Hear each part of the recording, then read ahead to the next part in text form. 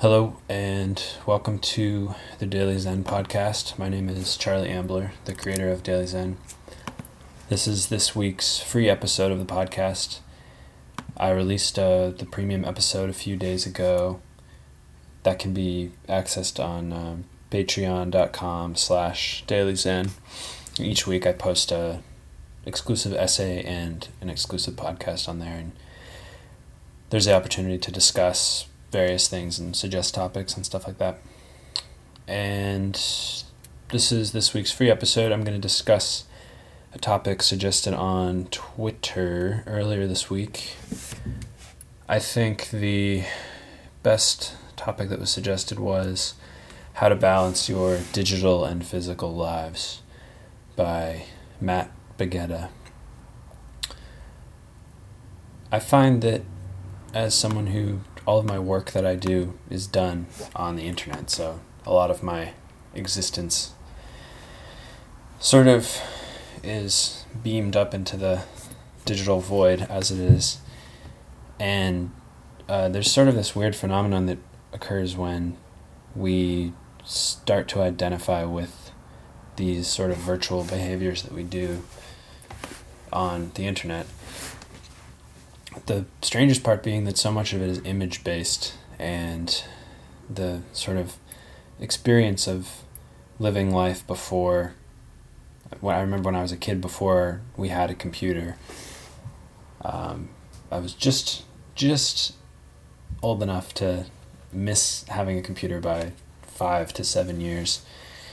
And just kind of the shift that occurs from experiencing life as it is simply and directly to having, half of your day spent experiencing life in the quote-unquote real world, and then the other half spent sort of staring at a screen, manipulating various numbers and codes and words in order to produce something.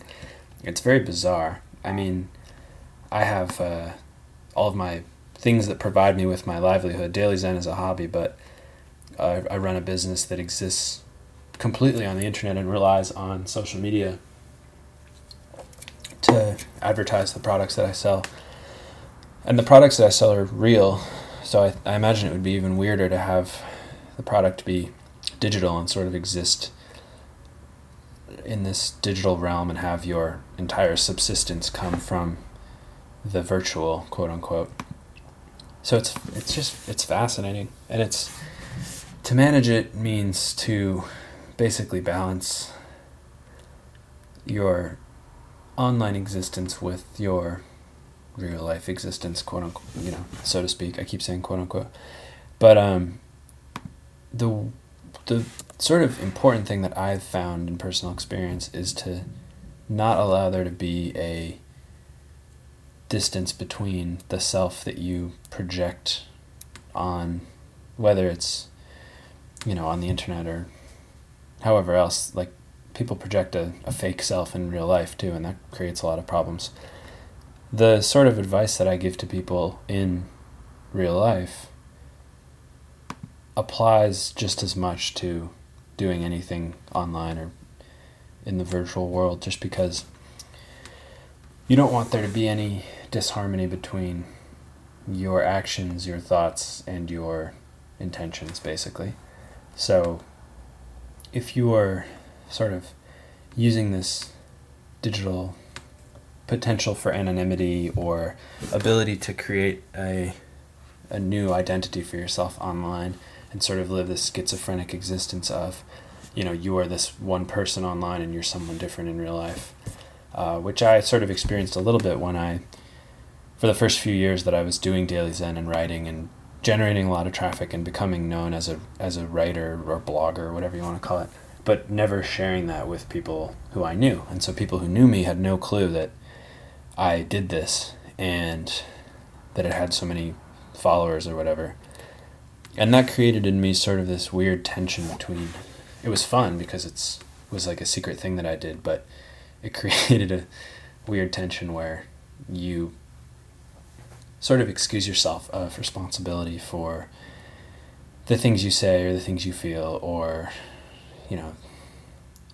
there's something dishonest about holding yourself to different standards in different situations. So, the same way that we shouldn't put on airs around people who we think we can get something from. We should be just as honest and respectful and kind of normal and not pretend to be someone other than who we are. We shouldn't use the virtuality of the internet to project a false version of ourselves or an idealized version of ourselves. People do that when they like to pretend that they're political commentators on the internet, on Twitter especially. They like to pretend that they are, there's a lot of weird shit on the internet that, people who are like, pretend to be animals, and people who get really into fandom and writing, pretending to be various characters and things that they watch or whatever. There's a million different kind of weird ways that you can role play as someone else on the internet, all of which I think sort of promote this idea that what you're doing doesn't have an influence in your actual life, when in fact it does. The virtual and the real are not completely separate. There's not sort of this separate experience that you have that you can put away when you go out into the real world. And so if you spend a ton of time on the internet pretending to be someone else or thinking in a different way from how you think in real life, or maybe sharing ideas that you would never share with anyone in real life, sort of the more you create this dissonance between how you act on a day-to-day basis and how you sort of want to fashion your actions in this realm where you're not necessarily held responsible for them, that's when it causes trouble. And it's very tempting for people who have insecurities and who have difficulties in the real world to sort of use the internet as a retreat. And you see that in all these different weird subcultures and communities of people who rely on these projections of themselves in order to feel kind of like they belong. You see it in... I've been a Tumblr user for 8 years or so. Mostly I use it for art history and for quotes, like finding Zen quotes and stuff like that. And to see the amount of people that you just kind of stumble upon that are role-playing as, teenagers who role-play as like communists or Nazis, or like all the alt-right stuff is kind of like that. And then there's the people who role-play as freedom fighters, like the Antifa people. And then there's people who role-play as you can kind of put on any sort of guise that you want, and no one in the world really can necessarily know what it is that you're doing on there. And so you have people who are sort of trying on all these different masks, the way that people do more in depth in real life, but they can do it in this pseudo world where they don't really have to follow through all the way. And so there's just a lot of strange stuff that seems real that isn't real, like people creating these political conflicts on the internet, or disagreements, or just sort of all these virtual conflicts that they have a bearing in the real world, but they're not really consequential in any way, and the people who are participating in them feel like there's some sort of deeper significance to them, but it's sort of just this virtual thing. The same way if I share photos of various classical paintings and Bach cello concertos and quotes from Lao Tzu, it doesn't make me an East Asian scholar, it doesn't make me a musicologist, and it doesn't make me an art historian. But you can pretend to be whatever you want in a way that you can't necessarily do in the real world. The problem, I think, is that there's so much of that now that people, it's fragmented our real life existence even more, where people get practice online pretending to be these various things, and then that eventually creeps into real life, and you have people who can kind of every couple of years try on a new costume, or even every couple of months. There's people who go from being this to that, jumping all around, whether it's pretending to be various subcultures, like being a hipster and then a goth and then like a SoundCloud rapper, or you can kind of try on like any sort of weird costume that you want. And because so many other people are conditioned to only see the surface of these various personas and to judge based on the surface, because that's what we do online, and because we spend so much of our time online, you kind of have the world is starting to reflect the virtual world, where there's a deep sense of dishonesty and confusion that is, I feel, over the past maybe 10 years or so, starting to permeate interactions in real life. It's a tension, it's a dissonance between there were a bunch of revolutionary writers in the 60s that called it the spectacle. And I'm not like a Marxist or anything, but I read those guys in college, and I always think of this idea of the spectacle, where you're sort of, there's this consumer society that's encouraging us to project views of ourselves and views of other people onto the real, projecting the virtual onto the real. And pretty soon the virtual and the real become indistinguishable, and you sort of have all these people who are living, half of their lives are real, and then the other half is sort of this role-playing game.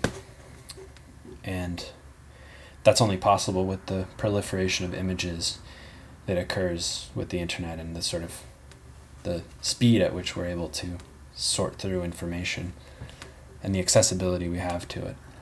So, like anything, the word of advice is to take it with a grain of salt, and to not let yourself get sucked into any sort of like weird community on the internet if you're not willing to uphold the responsibilities that come with identifying with something strange or something abnormal in real life. Because the dissonance that creates inside of you will cause a lot of trouble. And if it doesn't seem apparent right away, it will later on. And if anything, the last thing you want to do is to feel like you have to hide anything about yourself, or like you have to lie to people, whether it's online or somewhere else. So the same way that we, behind closed doors, when we're alone, we think certain things and we act certain ways, and one would hope that the way that we think, the way that we act, and the way that we want to act are all in harmony. Otherwise, there's going to be different problems and pathologies and neuroses that come from that lack of harmony. And it's kind of just comes down to being honest, really. I mean, you're either honest about who you are and what you're interested in and what really captivates your attention, or you're not. And so there's no real difference between a digital life, and there shouldn't be a difference between your digital life and your real life. There should be a perfect continuity, really, between your activities in the virtual and your activities in the real. Because you just don't want to risk that separation becoming too intense, because it's just, I don't think it's something that is healthy or natural for people to do. The same way it's not healthy or natural to be a spy or a traitor, You're kind of being a traitor to yourself when you pretend to be something somewhere and pretend to be something else somewhere else. It's kind of a snaky thing to do, So, tying that back into a spiritual context, the practice of, reflection and understanding the self that we do when we meditate and we read about this stuff and everything else is sort of that practice of learning how to be honest with yourself and how to understand yourself at face value. And hopefully that sort of allows your mind to be true to itself enough to not create those fractured identities and to not cling to the virtual ghosts too much. Because worrying too much about, there's a real intoxication that comes from really getting plugged into the virtual life of whether it's obsessing over sort of different discussions, like people have these crazy debates on Reddit or YouTube or Tumblr or whatever. People get really into that, and they start to identify with who they become in those environments, and they start to sort of become this different sort of person. And just not doing that too much, like trying to make sure that you're aware of yourself, that you're not losing yourself in these activities, that you're uncovering yourself ideally in them, and that you can make peace with yourself for whatever you are doing, instead of like trolling people or just trying to cause a ruckus in some way. And, if your destiny is to be a troll or to be a rabble rouser, own it, embrace it. And if you're not willing to be like that in a public situation or at a party, don't do it in the virtual world, because every action has a consequence, whether we can see it or be held responsible for it or not. If you commit a crime and you don't get caught for it, that doesn't mean you didn't commit a crime, and it doesn't mean that you won't hold yourself morally culpable for that. So, if you're irresponsible or even just doing things on the internet that are different from the way you would behave in real life, your subconscious is going to hold yourself accountable for that. And it might not be immediately apparent, but it will manifest in some way. You can't hide anything from yourself. And a lot of the times we are actually a lot smarter and more perceptive of what we're doing than we think we are. And your subconscious does a lot of that work for you. So connecting with it by, meditating and reflecting and understanding yourself is the best way to avoid it and to not let it impact other parts of your life that would otherwise be left unaffected. I think the best way to start is I always see people's profiles and they say they're, wife, mother, anarchist, capitalist. It's like they people in their Twitter profiles always, when I'm interacting with fans of Daily Zen, there's always these proclamations, these little labels that people put on themselves, and it's just, what's the point? You really want to cultivate a relationship with someone that sees a single word in a fake internet profile of yours and goes, oh yeah, oh wow, they're a socialist, I want to identify with that, or oh, they're a libertarian, oh that, yeah, I want to be friends with that person in the fake internet world. So try to distance yourself from identifying with all of these images and labels and spectacles. That's the rub, as they say. I don't really have any need to go on and on and on about that, so I will leave it there. Thank you for suggesting that topic. I hope that people will either DM me or suggest more topics on Twitter. And I'll this week I was a little late with this episode and the other episode because of I had a day off, and so I just kind of enjoyed my day off.